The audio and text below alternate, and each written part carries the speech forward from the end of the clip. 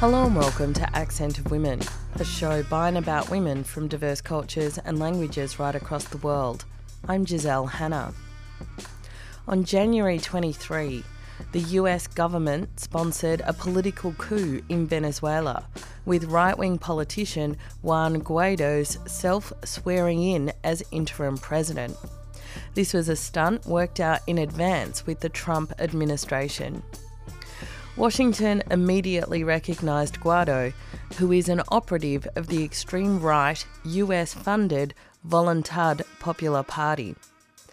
He had been suddenly elevated to the presidency of the opposition-controlled National Assembly on the eve of the coup. The Trump administration, at the same time, declared the Maduro government illegitimate. As you can imagine, the situation is developing quickly in Venezuela, with imperialist countries circling to side with Guaido to further exploit the natural resources of the country in the context of economic and political unrest. Accent of Women is not a news service, so we can't provide you with up-to-date information about what's happening. However, today's program offers some analysis of the background and context for this parliamentary and political coup. Joining me on the show today is Eulalia Reyes de Whitney. She's the co-convener of the Australia-Venezuela Solidarity Network. It's an organisation working towards solidarity with Venezuela since the Bolivarian Revolution. Here is Eulalia. In the case of the Venezuelan opposition, Juan Guaido, he was named or nominated as the president of the National Assembly in Venezuela, which is an assembly in which the opposition to the government in Venezuela, to the elected government in Venezuela. But the situation of this parliament in Venezuela, this National Assembly, is that the reality is that they are incompetent since the real beginning, which this is in 2016, because of the fraudulent situation that took place when the assembly was elected. And this is a point that no one outside of the country and even inside now they wanted to mention. Juan Guaido, he declared himself, he auto-declared himself as the president of Venezuela, in an act which is totally unconditional and totally illegal.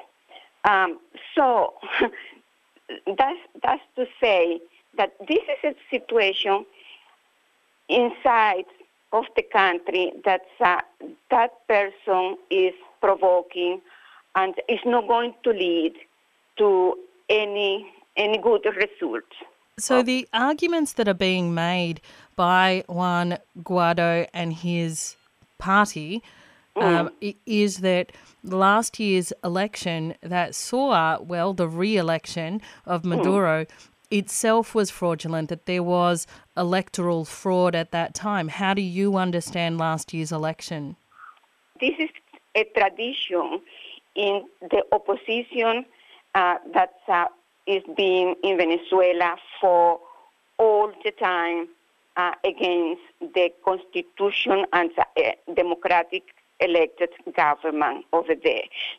Even before the election took place, they were already saying that they were not recognizing, and therefore they were not participating in the election. In Venezuela, the elections, that process is not compulsory. And it's not compulsory for people, as it's not compulsory for you that wants to represent. So what means is that the opposition, they took the chance. They did not go on to election. At the beginning, it was, if I can go a bit more to try to explain the situation, Venezuela, yes, is being in turmoil from almost from the beginning of the revolutionary government, and it's been even worse since the election of Nicolás Maduro taking place after Hugo Chavez died. And then saying that almost every election that is been going on in the last 2 years is it's a common thing to say we don't want elections because we're not going to recognize them, and that's it. And then in the crisis in which Venezuela is now, it happens that the opposition was calling for elections into to the government, and the call for that was very violent, you know. So then, when the electoral year for the presidency was 2018, and as normal in the Constitution, that was the year to be the elections to be called, and that is what happened. But it happened in that context. So if we look at Guaido's party, Voluntad Popular, this right-wing party is funded by the US aid. I mean, already we have external or foreign intervention in the Venezuelan electoral or government process. It's also funded by another organization called the National Endowment for Democracy, another US government-funded organization. Why? So my question for you is, what is this foreign interest in the Venezuelan process? They are supporting, which they call is interim president of the country. And the reason there is because of the riches of the country. Venezuela is the country with the biggest oil reserve in the world, approved. And then it's got also the third biggest reserve of gold, and is coming on to be the first reserve. And it's got, we say that we have natural resources and in the oil and the minerals, and then the water is a big reserve that everybody wants to take a hand of this. And this is a coup, yes, supported and orchestrated, playing from outside of the country. So what Guaido is right now being an element of the United States of America, which have decided in an open, without hiding anymore, that they are coming for Venezuela. They previous to this day in which Guaido proclaimed or auto-proclaimed himself in a public place in the country. That doesn't happen. No one in any place of the world will say, I am the president. He is just a puppet. What we're seeing here is that there is a huge amount of money flooding inside of the country into that opposition in Venezuela to make viable this coup, because we have to call it as it is. It's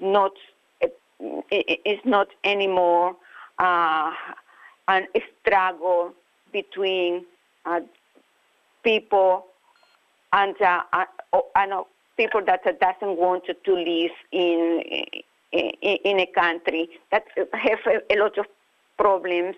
I mean, you have mentioned some issues of democracy in Venezuela. Now, I think we can hold two things at the same time. One is we don't have to support the coup, and we recognise that the coup is actually about imperialist intervention for the purpose of stealing Venezuela's oil and other natural resources. At the same time, we can recognise that there is a problem of democracy in Venezuela under Maduro's presidency. So, I want to ask you, one of the justifications for the coup is that people are characterising Venezuela as a failed state. So they're referencing the level of poverty, the level of starvation, the level of crime. The fact that the refugees are leaving to go to Colombia and Peru and Brazil, and then the middle-class Venezuelans are going to the United States and Australia. You are talking about, yes, people are characterizing Venezuela or the government as a failed state. This is because of the problems inside the country right now. You're talking about, yes, the hunger, and you're talking about the illnesses, and you're talking about the migration. Well, again, calling Nicolás Maduro, I do respond to you that, first of all, okay, yes, there is a coup, and the reasons and the justification, okay, this is the thing, justification of the coup. We say what is said around, and everybody repeats this everywhere, okay, is that there is a missing of democracy, that Venezuela is called a failed state, that we're talking about Maduro's regime, and Maduro is a dictator. So this is the lie that is being repeated all the time. When you say a lie once, and you repeat it and you echo it, that is going to happen. All of this repeated against a government that is working for the people, right? So I do not really agree with this. I do not accept that, because that's not to say that I won't recognize the problems in the country. They are really bad. The country is through. It's like it's on the knees of all of the problems. The crisis is bigger, but this from the beginning is said that it's being and provoked crisis. It's a plan. It's being a plan all over. For many Venezuelans, they understand what's happening there.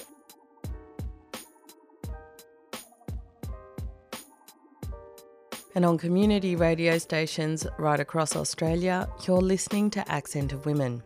The US Secretary of State, Mike Pompeo, issued an ultimatum to the Venezuelan government demanding that it throw open its borders to a US-orchestrated scheme to deliver humanitarian aid. Washington's aim is either to provoke a fissure within the country's armed forces or set the stage for a US-led military intervention. The sudden concern for the starving people of Venezuela comes from a US government that has systematically worked to strangle the Venezuelan economy, imposing a financial blockade in August 2017 and an oil embargo in the last 2 weeks. The embargo aims to block all sales to and from the state-owned energy company PDVSA, threatening the country with the loss of its main source of foreign exchange and its ability to import food and medicine. Guaido and the Venezuelan right, working in close collaboration with the CIA and the State Department, have launched a noisy public campaign over the aid promised by Washington, which is $20 million, Canada, which is $40 million, and the European Union, which is $5 million, demanding the opening of a humanitarian corridor and declaring that supplies are on the verge of arriving at the Colombian border and must be brought into Venezuela under the right-wing opposition's control without hindrance. Washington's intention is unmistakable. It seeks to starve the Venezuelan population into submission, render the country ungovernable, and carry through a regime change operation to install a right-wing puppet government. Back to Eulalia Reyes de Whitney. She's my guest on today's program. Now we are in a situation in which the country is in the brink of collapse because they do not have food, they do not have medicine, okay? But it's being boycotted. There is a boycott in the country, and that's coming from a huge amount of sanctions that were taken from the United States. And again, it's not in the last weeks, it's since Maduro took the first mandate in the country after the death of Hugo Chavez. The country has been living under sanctions, which every time they are stronger and stronger. And so the capitulation, the big thing of those sanctions came even from the 2015 when Obama put that a decree saying how Venezuela was a menace to the United States. Therefore, and that was something that they made legal for them, a law to be able to put all the sanctions in the country. And the reality of this state being, this country being in the state in which it's now, is the consequences of the sanctions. They cannot have all of the connection, the exports that the country is trying to live through, that they are blocked. There is a blockade to bring food into the country, even if the country had paid for these products to come inside. There is a blockade to bring medicine into the country, even if the country managed to find ways of bringing this. The country is being blockaded. Then there is that other problem, which is the migration. And everybody will call. We have seen all of these organizations discussing the problem of Venezuela with so much fear of what Venezuela is doing now, how they are going outside and producing, is a defect of bringing all of the problems outside, because it's true, you have a migration of people from one place all of a sudden. Yes, we have to recognize that could be a problem, but then the problem comes to say that migrants have gone outside of the country and that they are undermining the life of the neighbor country, okay? But this is an economical migration. This is not because the Maduro regime is so dictatorial that is threat-taking and they have to run away from that regime. It's migration, economical migration that is happening now, and the causes of the migration is, as I'm just telling you, because there are economical sanctions in the country that every day they go stronger and harder, and to the level that you can't really think there is a worsening of the situation, and the thing is there. Yes, is there. So that I see it that way. Okay. When we see what is the origin of the sadness, because it's very sad to see a people suffering. It's very sad. Then at the same time, there is that is a very important point that I wanted to tell you. Okay, that's to demonstrate that this problem comes from the sanctions against the country. Okay, but at the same time, the country inside, it doesn't stop really functioning. The government of Nicolás Maduro is functioning. How with restrictions, but is doing it. How can a government that is under so much pressure have every week there is that incredible mission, which is the housing mission in Venezuela, and I'm amazed to see how every week there is a day in the week that they give houses to people that are in need of the house, and that this is to very low payments for people that can't pay, or otherwise, if you are under a really big crisis and you do not have your situation, you are in the category of the poor in the country, you need the house, and you have the house built by that revolution. So they trying to keep the country running, but this is a reality that no one knows. Yes, outside is wrong, is a wrong situation. Therefore, he's got to go, and that's the justification. It's bad. There is people have to leave the country, and in that subject of migration, I also like to tell you, okay? They saying there are, one will say 2 million, the other says 3, 4, and it doesn't matter. The quantity will come from whoever voice is denouncing the regime, as they call, of Maduro.